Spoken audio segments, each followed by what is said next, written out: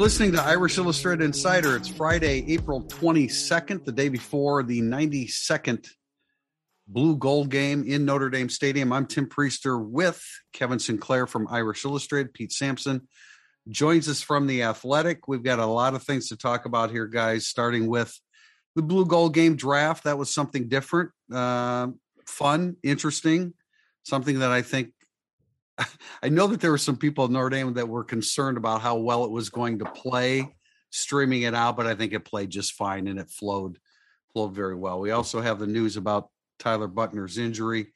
I did the story the last couple of days on the Legacy Weekend, where as many as 300, I doubt that it reaches 300 former players, but there's going to be a whole bunch of former players in town for the Blue Gold game. And then I want to touch upon NIL and Brady Quinn's involvement. But first of all, Pete, your thoughts on the Blue Gold game draft, and do you think this is something that they will continue to do under Marcus Freeman? I mean, as long as you have an NFL Hall of Fame, will come back to play the part of commissioner every year, I'm sure that would be fine.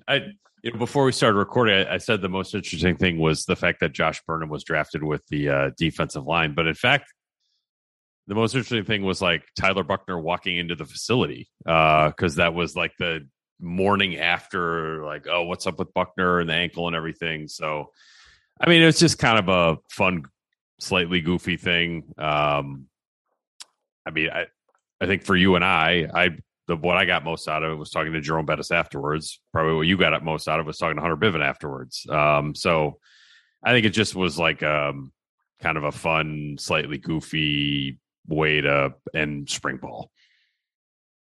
Kevin, you watched it. I know you weren't there. Just some general thoughts on the process that they followed. Yeah, I think that I don't know. I sort of think about a few press conferences ago where Marcus Freeman is talking about spring camp's really grueling, and they would like to add a little bit more fun, whether it's little competitions or whatever, into spring ball.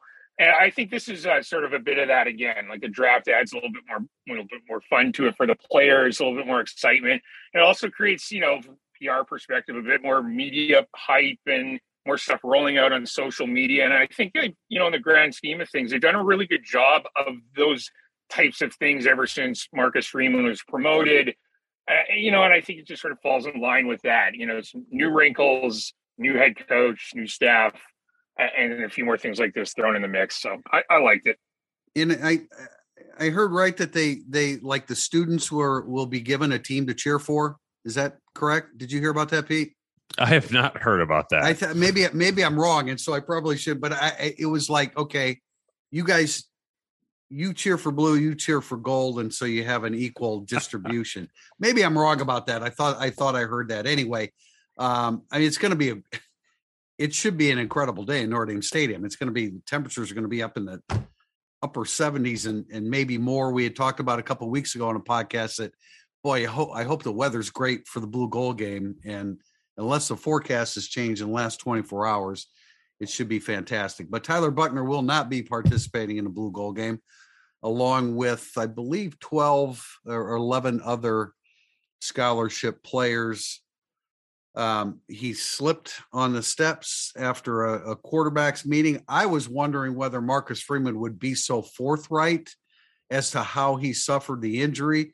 Of course, I was thinking, if you say that, what the reaction is going to be on the message board. And I guess Marcus Freeman and Notre Dame don't really care what the message board says with regard to that. But I think it also speaks to the transparency of the Marcus Freeman era, at least up to this point. It happened. And so be it. It was certainly more transparent than Brandon Wimbush's foot injury during the 2017 season, I think, or 2018 season. So, I mean, I think there's an acceptance, like either you're upfront and you're transparent about it, or we're going to find out what really happened, and it may look worse in the end. So it's true. Yeah, true. I would just roll with it. If you're Buchner, you're probably like, couldn't we pretend nothing happened? And I mean, if there was no draft, maybe you could have. If we weren't in that building. Now he was spotted on campus with a crutch. I mean, it wasn't ever going to fly.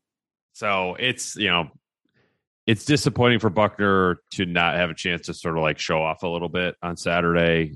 Certainly it is disappointing if you were going to the game with the express purpose of watching Tyler Buckner, which I think if we all said, who are you most interested to see on Saturday? We all would have led with Buckner, right? So I don't think that should dissuade you from going to the Blue Gold game, but I understand. No, the weather will still be great. It just is, what would the 2007 Blue Gold game have been without Jimmy Clausen having been enrolled? Whether they're great or not. So that's disappointing. But I take what Marcus Freeman said at face value, that he had 13 really good practices, and they feel good about where they are at that position. That was what I wrote about. That was the last statement that he made, and I don't think anybody heard it at that point, because you're already, thinking he slipped on the steps and hurt his ankle, and by all accounts, at least from what I've heard, he has had a good spring, but everybody wanted to see him in person, obviously. Kevin, your thoughts on that situation? I mean, it's such a bummer for Tyler Buckner and for everyone, really. And, you just look at his past, sophomore season, first series of his first game, tore an ACL. That was a legitimate injury, right? Junior year, remarkable season. Senior year, COVID, after he transferred to a more competitive program, misses his whole senior year. And then he comes in, and then, spring games, the kid trips on stairs after a QB meeting. And now, I would just hate to see like a injury prone sort of narrative build when you really, that's going to sort of naturally happen whenever he, misses something. But when you look back, it's really some bad breaks, slipping on some steps. COVID in his senior year is a tough situation. But again, he was there for the scrimmage recently, and he'll be back soon. I wrote about injury prone, and I could probably argue that with some of our subscribers forever. I've always hated the expression. I hated it when I was an athlete, a participating athlete, because especially with football. I mean, what's injury prone? I mean, everybody gets hurt at some point. And look, I understand it. I get it. And I've said on the podcast that, is he going to be able to make it through a season healthy if he's playing every game as a full-time starter? I get that. I just don't like the expression, because frankly, I think a lot of times it's going to piss people off too. Frankly, I think a lot of times it's used by people that have never been an athlete when you say somebody's injury prone. Injuries happen within athletics, especially football. And so, tripping on stairs or slipping on stairs, I've done it. The older you get, you're going to do it more. We're all there. Yeah. It's, I literally know, and somebody said this to me the other day, I literally knew a guy, and he was an older gentleman, but he fell down steps and died. So it can literally happen to anybody. And I understand the reaction to it. I just don't like the expression, because, sprained ankle on the football field. Yeah. It happens to every football player multiple times. But look, it is what it is, and everybody wants Tyler Buckner to remain healthy, and I get that, and I hope that he can as well. Legacy weekend, that's what I kind of coined the phrase. I don't know if Hunter Bivin actually gave it to me or not, but Hunter Bivin, the former Notre Dame offensive lineman who's now director of player development, has been put in charge of helping orchestrate in coordination with Marcus Freeman, of course, orchestrate getting former players to come back to the Blue Gold game, and just creating a network. It started yesterday. Just the interaction between former players and current players is a great thing for the current players. It's a great thing for the former players. They feel like they're included now. That's something that Wes Pritchett and Sean. Why am I missing Sean's Wooden? Sean Wooden's he was excited about it as well. So Pete, you read the story. What were your thoughts on that? I think it's a really good idea, and I know that it was sort of kicked around, certainly pre-Marcus, but it was. I think when you talk to former players, I think there was sort of like the not really feeling super welcome, or it'd be awkward. But I think it serves two goals here. It's like you have these former players feel welcome, which means, especially in an NIL world, that maybe they're more likely to donate to something. But also, if you're a current player, it forces you to sort of, well, football ended for all of these guys, so it's going to end for me too. And they figured out what to do, so I need to start figuring out what to do. And I think Marcus went on the Inside the Garage podcast and talked a little bit about that. And I don't know if it's Cam Hart or KJ Wallace talked about how, like, when you're a current player, you sort of convince yourself football is never going to end, because once you accept that, then it's almost like a show of weakness that I'm not all in on football. And this sort of helps break that down a little bit. And I think there have been some real tragic stories from Notre Dame football players in the last few years. I think some of them maybe were a little disconnected. So I think it also helps that it helps guys feel more connected once they're gone to their teammates, and be part of something a little bit bigger than themselves. Kevin, how do you see this? And I realize that former players aren't supposed to contact recruits, but how do you see this playing out for the benefit of Notre Dame's recruiting efforts moving forward? Yeah, I was actually thinking about this last night.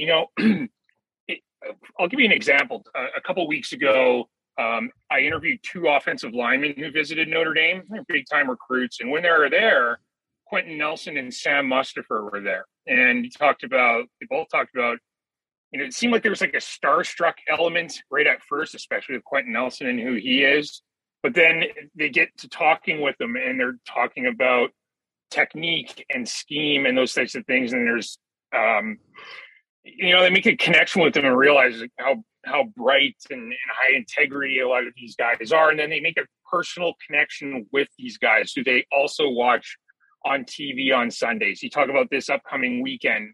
For example, Jaden Lamar will visit Notre Dame. He is a running back. He's going to, likely get in front of Jerome Bettis and talk with them. I can say that, I've done countless post-visit interviews over the years, and some of the most wow factor type feedback I've heard has been surrounded around seeing big name alumni on campus, from parents as well. I remember talking to Tobias Merriweather's dad after the USC game, and him talking about, I believe it was, Joe Theismann and Jerome Bettis, literally bumping into Jerome Bettis while he was there. And then just sort of, seeing those are Notre Dame built guys, and their son is going to be playing there, and so forth. And, I think it's huge for recruiting, and it might be a little bigger than we'd even imagine.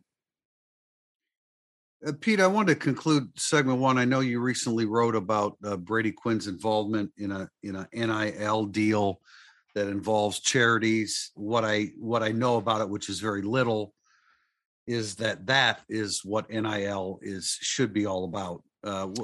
Why don't you dive into that for us, if you could, please? So I think it was early this year, Brady Quinn started thinking about the NIL space. He said that, certainly the enthusiasm around Marcus Freeman kind of helped engage him on that, or at least make him enhance some motivation. And it's what they set up. It's called Fund, Friends of the University of Notre Dame. And it is a way that people donate to Fund, and then that money is distributed to players for NIL space to sort of back their charitable work. Money goes to the charity directly itself too. So I believe, I want to say about 8 players will be involved in this sort of first round of it. Basically, if you're a player and you're interested in like the Boys and Girls Club of South Bend, like Jalen Sneed, for example, grew up at the Boys and Girls Club in Hilton Head. That was a big part of his upbringing. If he wants to get involved in that locally because it's a cause that's important to him, Fund will essentially pay him to do that, as like an appearance fee almost. And then the Boys and Girls Club would also benefit directly from Fund, not only from the fact that a Notre Dame football player is there posting on social media about it, but like financially too, from Fund. So that's sort of what it is. Brady, I asked him, like, is this meant to be sort of a counter to what's going on at Tennessee and the SEC? And I was like, no, this is not what this is about. And like Tom Mendoza is on the board of this. So look, if you're a Notre Dame football player and you can get involved in this, one, you can make some money, but also you're going to get your name and brand out there. And what Mendoza said to me was like, these are the kinds of people that businesses, for-profit entities want to be involved with if they see you out there doing this. So they felt like that can be an upshot of the entire venture as well. Well, that's good stuff. And not surprised that Brady Quinn's involved in it. And I'm glad that it's something that Notre Dame is involved in as well. And just to conclude this section, I am making the effort to, I think I said this maybe last time, Brandon Lee, who was hired by Notre Dame a couple months ago, to kind of orchestrate and organize the whole NIL process for Notre Dame. We're hoping to get an interview with him soon, shortly after the conclusion of spring football here this Saturday. We'll be back, segment 2, Burning Up the Boards. Thank you for listening to the Irish Illustrated Insider Podcast. If you enjoy our coverage of Notre Dame football, please consider supporting the podcast with a small donation. Go to irishillustrated.com/support. Your support will help Irish Illustrated continue to be the leader in coverage of Notre Dame athletics. Another day is here, and you're ready for it. What to wear? Check. Breakfast, lunch, and dinner? Check. Planning for what's next and how to save for it? That's where Bank of America can help. For your financial to-dos, Bank of America has experts ready to help get you closer to your goals. Get started at one of our local financial centers or 24/7 in our mobile banking app. Find a location near you at bankofamerica.com/talktous. What would you like the power to do? Mobile banking requires downloading the app and is only available for select devices. Message and data rates may apply. Bank of America NA, member FDIC.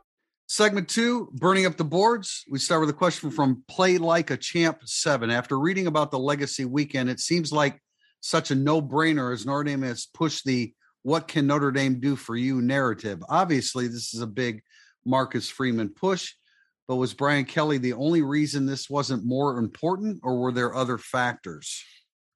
I mean, would you say the only reason? Probably not, but I mean, Brian Kelly was much more closed off than Marcus Freeman was. I think that probably one of the undersold factors here is, like, I'm not saying Marcus Freeman is a former Notre Dame player, but Marcus Freeman is a former player at a Notre Dame level kind of thing, where I think he can relate to that in a way that Brian Kelly never could. On top of just being more accessible and authentic and sort of gracious with his time, like all of that, it all fits together. But I think the fact that Freeman has essentially walked in the shoes of someone like Wes Pritchett is important. And I think that probably resonates with Marcus.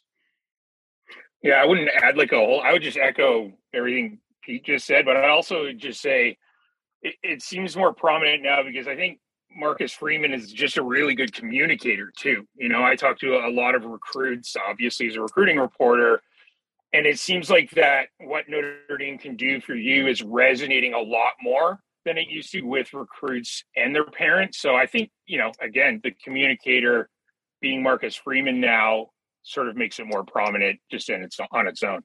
Yeah, I can't think of another specific reason other than Brian Kelly. And Kelly didn't initiate it, but he, you know, Freeman prioritized it. I mean, absolutely has prioritized it, and Kelly initiated it, but didn't push for it. So, and then give Hunter Bivin credit. He's the guy that's pulled it all together. I'm not saying there isn't another guy out there that could not have done that, but he did, and he's been proactive with it, and he knew that Freeman was excited about it and it was important, and Bivin wore that. So, the other thing, Pete, what you said about, I've said this several times on podcasts and I've written it. Marcus Freeman was recruited by Notre Dame. He was a Notre Dame kind of guy, but Ohio State made sense for him at the time. But I think at a young age, as a teenager, he got Notre Dame. He understood Notre Dame. And then spending the last year here as a defensive coordinator, he kind of wrapped himself up in it. So I think it's great. Give me an opportunity to maybe communicate with a few more guys that I've dealt with over the decades of covering Notre Dame. I think we're going to see a whole lot more coming back. I haven't asked Hunter Bivin this, but I should have known that when I said up to 300 might be here, that our readers would want to know. All right, who are those guys? So in the aftermath of the weekend, I'm going to follow up with him and see if he can provide the definitive list of actually all the former Notre Dame players that showed up. Question from IC Gold, a little bit long, but thought it was entertaining. So here goes. What is the appropriate reaction to the Tyler Buchner injury walking downstairs? 1, the Goog sucks and needs to be torn down and rebuilt immediately. 2, Under Armour footwear sucks and we need to switch to Nike. 3, Tyler Buchner sucks, is injury prone, and we will never win a championship with him. And Dante Moore is trending toward Oregon. And 4, I have done it myself. It's embarrassing, especially if your friends or an attractive member of the opposing sex sees it happen. I don't know if any of those fit, man, but I think 4 would be my lead. Although if you had told me that that Tyler Buchner somehow tripped over one of those like roll-in dining carts, then we would have a different controversy altogether. Then Brian Kelly would be like, all right, point taken, sir. New facilities. Yeah, Kevin,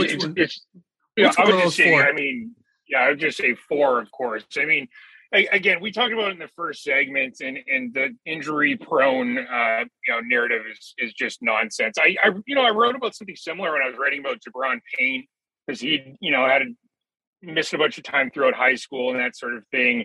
And I interviewed his, teammates and coach about, is it injury prone or is it just plain old bad luck? And when you look at it, they're all just separate incidents. And with Tyler Buchner and missing time in the past, again, tripping on some stairs after a QB meeting recently, and then missing his senior season in high school was simply because of COVID.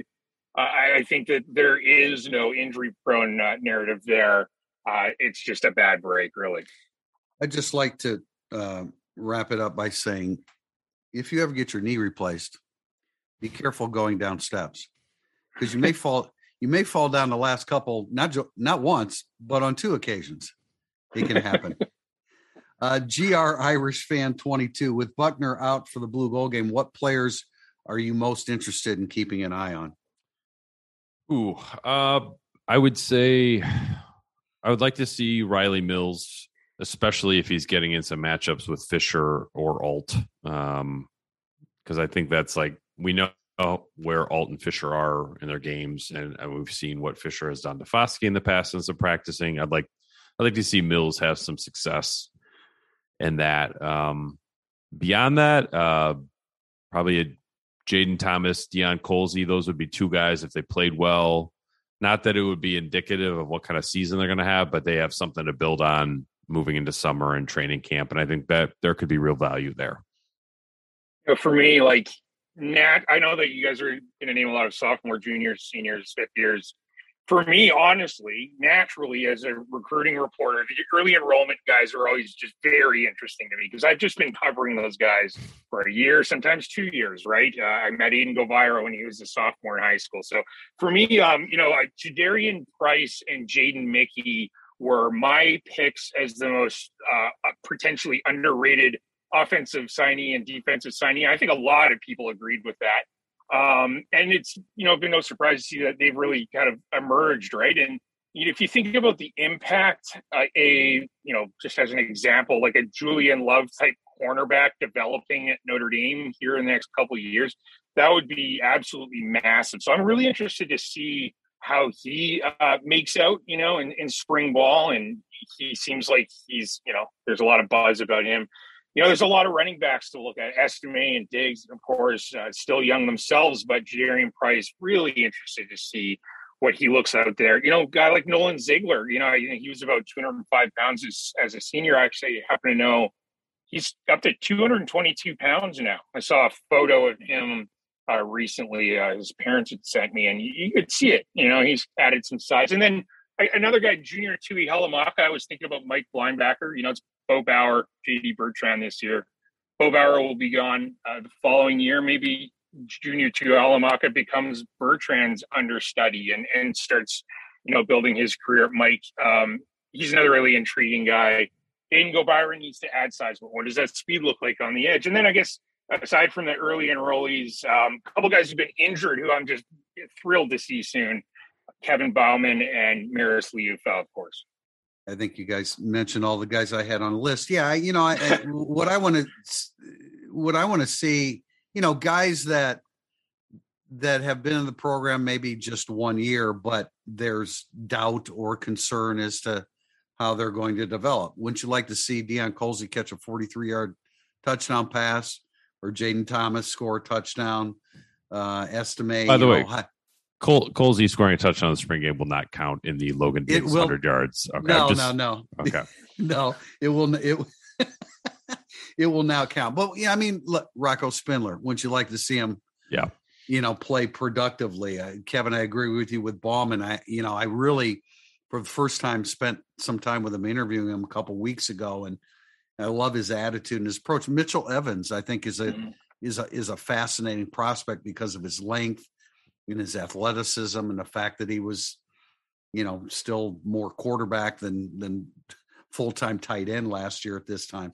And then the early entries, because Mickey, we only had one full practice, but there were some guys that stood out that, you wonder, okay, is this a one-shot deal? And it hasn't been the case. Bracey's had a good spring. Jaden Mickey stood out. He's had, and there is a question about the order of draft, which we'll get into here in a bit, which I think is a little bit interesting. Burnham as an edge guy, Kevin Ziegler, I agree with you on him too. It's a guy that we've heard very good things about. And then the interior, all those young interior defensive linemen that are the next rung of players, a defensive tackle and nose tackles. So there's a lot to keep an eye on, but that's the fun part, is when you can see some of these guys that maybe fans are down on, or you're not hearing too many good things about. And all of a sudden, Deion Colzie scores from 35 yards out, and the fans feel better about that going into the summer. Question from Swarbrick for Prez. What's more likely Saturday? Pine makes a case for a true quarterback competition. Pine is a solid backup, but Notre Dame's season is riding on Buckner's health, or while Pine may actually end up being third string when the season starts. The second one, right? Yeah, I think it's where that's Pine's level. I think that he's a good college backup quarterback at the Notre Dame tier. I mean, if Drew Pine on Saturday be like, you know what, today was my last game at Notre Dame, I'm going to Northwestern, I'd be like, well, Northwestern's, I would think, stock up for Northwestern. But at Notre Dame level, trying to compete college football playoff, I think he's a great number 2. Yeah, I totally agree. I don't really have much to add. I would just echo all of that. If Pine comes out, he's going to play for both teams, so he's going to have tons of opportunities to succeed. So, he comes out and throws 4 touchdown passes Saturday, playing for 2 teams. That's going to prompt some people to say, hey, wait a minute. But I do think that it's more the second choice there, that Buckner is the guy that's ultimately going to win the job because his upside physically is greater because of the running option. And I think that ultimately, as he continues to fine-tune his throwing motion, which I think has really come into line pretty much this spring, that he's going to be the guy. But I've said all along that Drew Pine is going to be needed. I don't have a problem with, because Buckner, let's say he's a starter, he'd be a first-time starter on a full-time basis, and he's struggling early in a game that you're struggling and you need a pick-me-up. I think Drew Pine is the guy to do that. I think he showed that last year on 2 occasions against good competition, and I think ultimately that's the pecking order that you want. I think that's the pecking order that gives Notre Dame the highest upside at the quarterback position. This was the question I referred to from TJ from PH70. How much weight should we put on the draft order for players within their positional groups? Coach Freeman seemed to suggest that the players cared about where they were picked and worked towards that. Does the draft give us any insight into spring performance or player movement? Kevin, I'm not sure that the order of how those guys were chosen. So Pete, what's your comment on that? Well, so these are the guys that were drafted first at their position. Seniors were not draft eligible, so Foskey, Lenzy couldn't be drafted. So it went, and Pine was undraftable because Buckner was out. So it went Steve Angeli, Logan Diggs, Lorenzo Styles, Michael Mayer, Zeke Correll, Howard Cross, Maris Leafau, Clarence Lewis, Brandon Joseph. I think that Jaden Mickey was drafted higher than Barnes, Tucker, He was. or Riley. Yes. I think it's probably indicative of something with Philip or with Jaden Mickey. That's beyond that, probably not. Zeke Correll going number one in the offensive line, but I realize the offense. He's the only center, and the offensive line plays both ways. I'm not sure if that tells us a whole lot either. Yeah, that the Gold had the first pick in the entire draft, and it was offensive lineman, and the Gold picked Correll, and then of course Fisher went next to the Blue. See, the Gold picked Correll because they knew they had a true center, and the only one, right? And it didn't matter whether. I mean, then the Blue would pick Alt or Fisher, and the Gold would get the other one that wasn't picked there. So that was smart drafting by, I want to say, Dylan McCullough. I think that was their side of the ball. But a couple, and I could be wrong on some of these, but I don't think the order, because when they changed positions, then they would flip flop between Gold and Blue as to who had the first pick at the new position. But okay, for example, here, Jaden Thomas, I believe, went ahead of Lorenzo Styles, which I don't really understand that. But, and I could be wrong on that, but I don't think that I am. Jaden Thomas went ahead of Colsey, not a surprise. Mitchell Evans went ahead of Kevin Bauman, which is kind of surprising. As you said, Pete, Mickey was ahead of Barnes, Riley, Tucker. Price was ahead of Estime, which isn't a shock, a different type of back. So those were some of the ones that I saw that stood out a little bit. But a lot of it also was, like, especially when you talk about defensive line, offensive line, linebackers, you have to kind of choose it's not just linebackers, it's Mike linebacker, Will linebacker, Rover. So you have to kind of pick towards filling out across the board at positions. So that can be a little bit deceiving, but I thought it was an interesting question, and some of those were interesting picks along the way. Question from Jim Booney, CRS. Pete, you said you've been worried about Dante Moore taking an official visit to Oregon. Now that it's scheduled, do you have a pulse on how Notre Dame is feeling about Dante Moore? I think it's something to be concerned about. Not because, like, the Oregon Ducks are this magical program steeped in tradition and high academics, but they've got an NIL machine there that is backed with some serious money. So that you have to be aware of that if you're Notre Dame. You got to figure out what your counter move is going to be in that situation. Kevin, when you saw that Moore had scheduled a visit to Oregon, what was your reaction? Well, it's all a part of, kind of a nerve-wracking waiting game. And what I mean by that is, first of all, again, we haven't been into this NIL situation very long, so it's still a little bit uncharted territory. Also, it's just the simple fact of you don't know exactly what schools are going to offer these top prospects of yours. And two, you don't know how they're going to react to that. Whether it be some flashy deal that will just, end things and that's going to be the deal breaker. You just can't predict those things. And that's what's difficult. I think what's important for Notre Dame is they're confident in the relationship that they've built with Dante Moore. They're very confident in that on its own. Again, it goes back to you don't know what other programs are going to kind of put on the table. And then again, how they're going to sort of react to that. And that's what sort of makes this difficult. And with the NCAA declining to sort of define the NIL, you get more into these deals that seem like they are outside of the bounds of what kind of NIL was supposed to be from the outset. And that's what's nerve-wracking. Pete, this next question, I believe you're the one that brought up Ricky Pearsall, the first that I saw of it anyway. It's from Woj to God. Are there any names to know about in the transfer portal as far as wide receivers? I'm going to comment about Ricky Pearsall, what I have seen of him on film. But what do you know about Notre Dame's interest and his interest in Notre Dame? It's mutual for sure. that doesn't mean that it's automatic.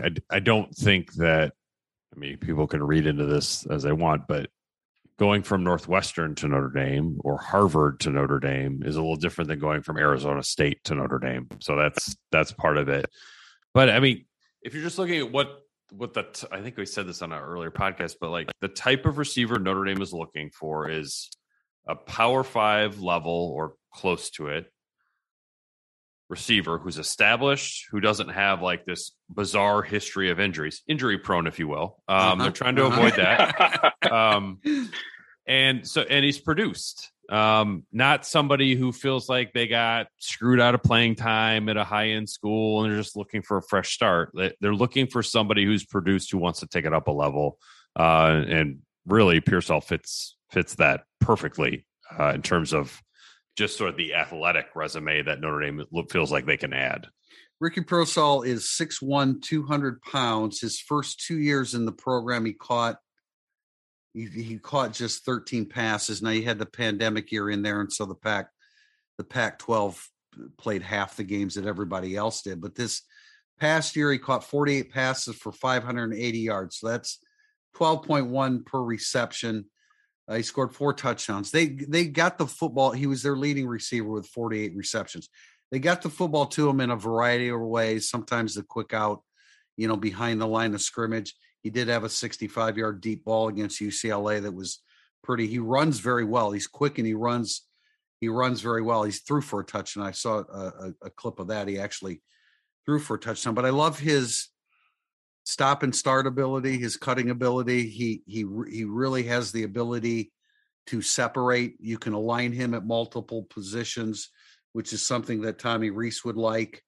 I saw an interview with his, maybe this is probably more information than it might be worth it because we don't know whether he will end up at Notre Dame, but his position coach at Arizona State talked about that he was a physical player and that he was mentally tough. So Ricky Pearsall is a guy that is on Notre Dame's radar and vice versa. Are you guys aware of any other possible transfer receivers? It's been pretty quiet on that front because I know that Tom Lloyd reported that Notre Dame, I don't think that they had really found the guy that they were looking for yet, that had already put his name in the portal. Did Pearsall do this recently, Pete? He hasn't been sitting there for a while. It was recent. No. It was recently in. It may have been just 48 hours ago, but it was a very, very recent thing. Kevin, you got anything on any of this? Yeah, I know that, yesterday in our message board at Irish Illustrated, Tom Lloyd mentioned another receiver by the name of Jalen Robinson out of Central Florida. He had originally gone to Oklahoma, transferred to Central Florida. I mean, he had in his sophomore year, 55 catches for 979 yards, 6 touchdowns. Shows that last season, however, only played in 6 games, but he had another 18 catches for over 300 yards.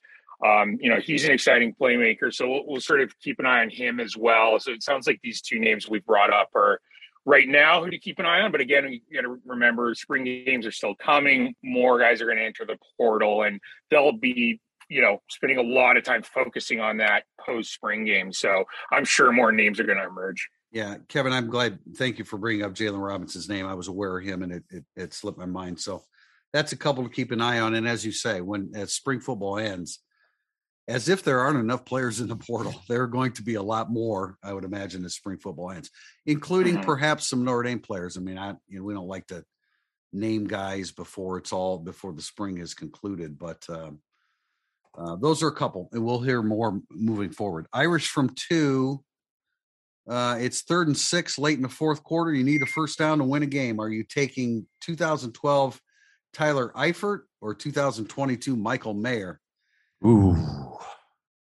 For me, I say there's no right answer here, but for me, I would roll with Mayer due to his sheer intensity and ultimate confidence. But man, I mean, there's no right answer there. What say you guys? I feel like Reese has hinted that it's Mayer, and his credibility on this is high because Tyler Eifert is one of his best friends. So I think I'm gonna have to defer to the OC and give the slight edge to Mayer. I had a phrase when I was coaching okay, we can play this guy at this position or this guy at this position. And I would say choose and lose. In this instance, it's choose and win with either one of them. I mean, I can't pick against Michael Mayer, but I would say that Tyler Eifert was a guy that his catch radius was probably a little bit larger. He was a little bit longer and more sleek and agile per se, but choose and win there, man, whoever you want. Or let's put it this way. I'll let you guys have the first pick and be perfectly comfortable with the second pick. Question from Dutter25. Is there a real possibility that Braylon James gets reclassified? Kevin, you have some intel on this. Yeah. So I sort of asked around about it, and it sounds like, that idea was kicked around and perhaps is still kicked around. There's, I wasn't able to dig up any answer as to whether that could actually happen or will actually happen. So it sounds like right now it's still something that's really just discussed, unless there's been a movement recently that I haven't heard of. But my initial response to this would be probably not. I know that talking with Braylon and people around him a bunch this week around his commitment, I got on the phone with him for quite a while the day before he announced. There's a lot of talk about his senior season and how he's transferring to Stony Point. And I know that there's some excitement there because you'll have a bit better talent around him. Del Valley's offense last year where he played struggled mightily, and there's a lot of talk about that. And I just don't know if there'd be so much talk about that if he was gearing up to, to be in the 2020 class and play at Notre Dame this fall. So I don't know. My initial response is no, it's probably not going to happen. But I was kind of surprised to learn that it was and is actually discussed. Kevin, let me throw in, I didn't discuss this with you, but somebody else asked about commitment watch for this weekend. And a couple of names that were thrown out is Lamar, the running back, and Siravel, the offensive lineman. I presume they're both in town this weekend with many others. Any thoughts on those two guys and any other possibilities? Yeah. So I'm not expecting someone to just announce a commitment on their way out or something like that this weekend. Not saying that's impossible though. I've predicted Jayden Lamar to Notre Dame, and I'll say, from a personality and character sort of perspective, Lamar's one of my favorite kids in the class. He reminds me a lot of Tobias Merriweather, and those two are friends, played 7-on-7 together. I also found when I did a deep dive in his film, I was more talented than I had initially realized, and he verified for low 4.5 speed recently. And then there's Sierveld, kind of between Ohio State, Alabama, and Notre Dame there. There's no indication that he's, going to just announce soon. Who knows? Maybe after a really good visit, he decides to flip the switch and make that announcement. Not expecting that though. And then there's a couple of high-profile receivers, Rodney Gallagher and Jaden Greathouse visiting. Again, I would expect them to go on more visits. And but we'll see. It's going to be an exciting weekend. Lots of commits there as well. I'm not going to say it's impossible, but I'm not expecting it right now. And things are looking really good with offensive lineman Sam Pendleton, correct? Yeah, that's right. And actually today, check out Irish Illustrated for my story on Pendleton. I got on the phone with his offensive line coach, his head coach, and his longtime trainer. Had long conversations with all three, and I put together a feature article on Pendleton that will be up on our front page today. Question from ZWMS548. It was intimated on a podcast a few weeks back that the realignment of Alt at left tackle and Fisher at right tackle was in part to, quote, keep the peace. Not sure if you can go further, but if Fisher willingly accepted the right tackle spot to preserve team chemistry, that kid deserves an enormous amount of respect from the fan base. This is probably a question for me to answer, but Pete, do you want to jump in on that? I think I would only say that the LTRT is, I think we probably make too much out of that. I understand like the blindside part and like that's all important, but I think Hiestand intimated or said it. Fisher's a better run blocker. Right. Right side is a good spot to be. Right. Yeah, 2 first-round level tackles down the road. One's got to play right tackle, and it just happens to be Fisher. Yeah, and I was going to bring that up. Hiestand said it, and it makes sense because really long term. And I know that I said long term when Fisher came in that he would be guard, but he clearly proved me wrong there. But long term, I would anticipate that Fisher on the next level is a right tackle. I mean, he's a big dude, and right tackle makes a little bit more sense. Maybe it is overblown a little bit, Pete, but there's prestige that comes with left tackle, no doubt, and a little bit more cash in the process. Kevin. No, I fully agree, and I think it's a very simple and accurate answer. We got two, guys who are going to be elite tackles, and Blake Fisher is a bit better of a run blocker. And it makes sense he plays right tackle. Joel played on the left side all season last year. Why change that? Yeah, I agree. I mean, I just think it's a better fit, and both are going to play in the NFL. Both have an opportunity to be first-round draft choices down the road. Both are going to be fine. Great players in the making. We're going to wrap up with a question from Murphy324, and that is, Michael Mayer is universally referred to as the best player on the team. At this time next year, will we be referring to Blake Fisher in the same way? Aside from Tyler Buckner, is there another obvious candidate? Yeah, I would say that the best case scenario, he said to this question was aside from Buckner, so we can't say him. I would just say the best case scenario would be if this time next year it was Buckner who's the best player, and I think that's obvious. But who is there another obvious candidate? I mean, unless there is a breakout season from a guy like Lorenzo Styles or Chris Tyree, and then he returns, or Logan Diggs, it very well could be Blake Fisher this time next year. However, when you're talking about the best player on the team, someone's going to lead you to the playoff, you're not often talking about an offensive lineman, right? It's usually a skill guy, a guy gets the ball in their hands, or at least a pass rusher. So, I think one of those younger skill players like Lorenzo Styles or Logan Diggs if they have a breakout year this season, could be one of those guys. If not, Fisher or Buckner would probably be most likely, I would imagine. I would agree. Styles was the guy I was going to say.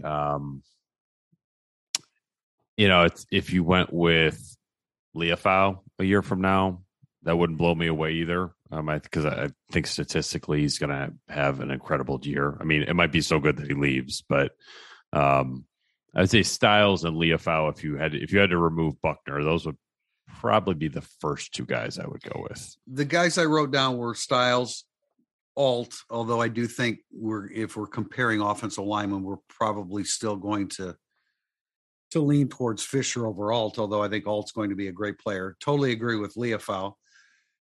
I think there's a possibility that Cam Hart, because of his length, let's put it this way.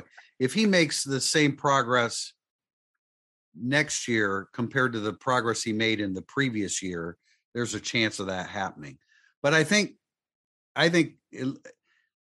my two top picks on defense, I would agree with Leafau, but my top pick would be Brandon Joseph, because if he continues what he started to do at Northwestern, then he's going to be a real standout. And I think we've already seen signs of that this spring. But ideally Tyler Buckner, I don't think that we'll be saying that, even if he has a solid first year to very good first year. I'm not sure that we're going to be saying Tyler Buckner, but hey, any one of those guys that we just mentioned competing for that mantle, that'd be just fine. That'd be a good thing for Notre Dame football. All right. Tomorrow is the Blue Gold game, April 23rd, kicking off at 1 p.m. Eastern time. We'll be back on Monday, April 25th for the next edition of Irish Illustrated Insider. Thanks for joining us.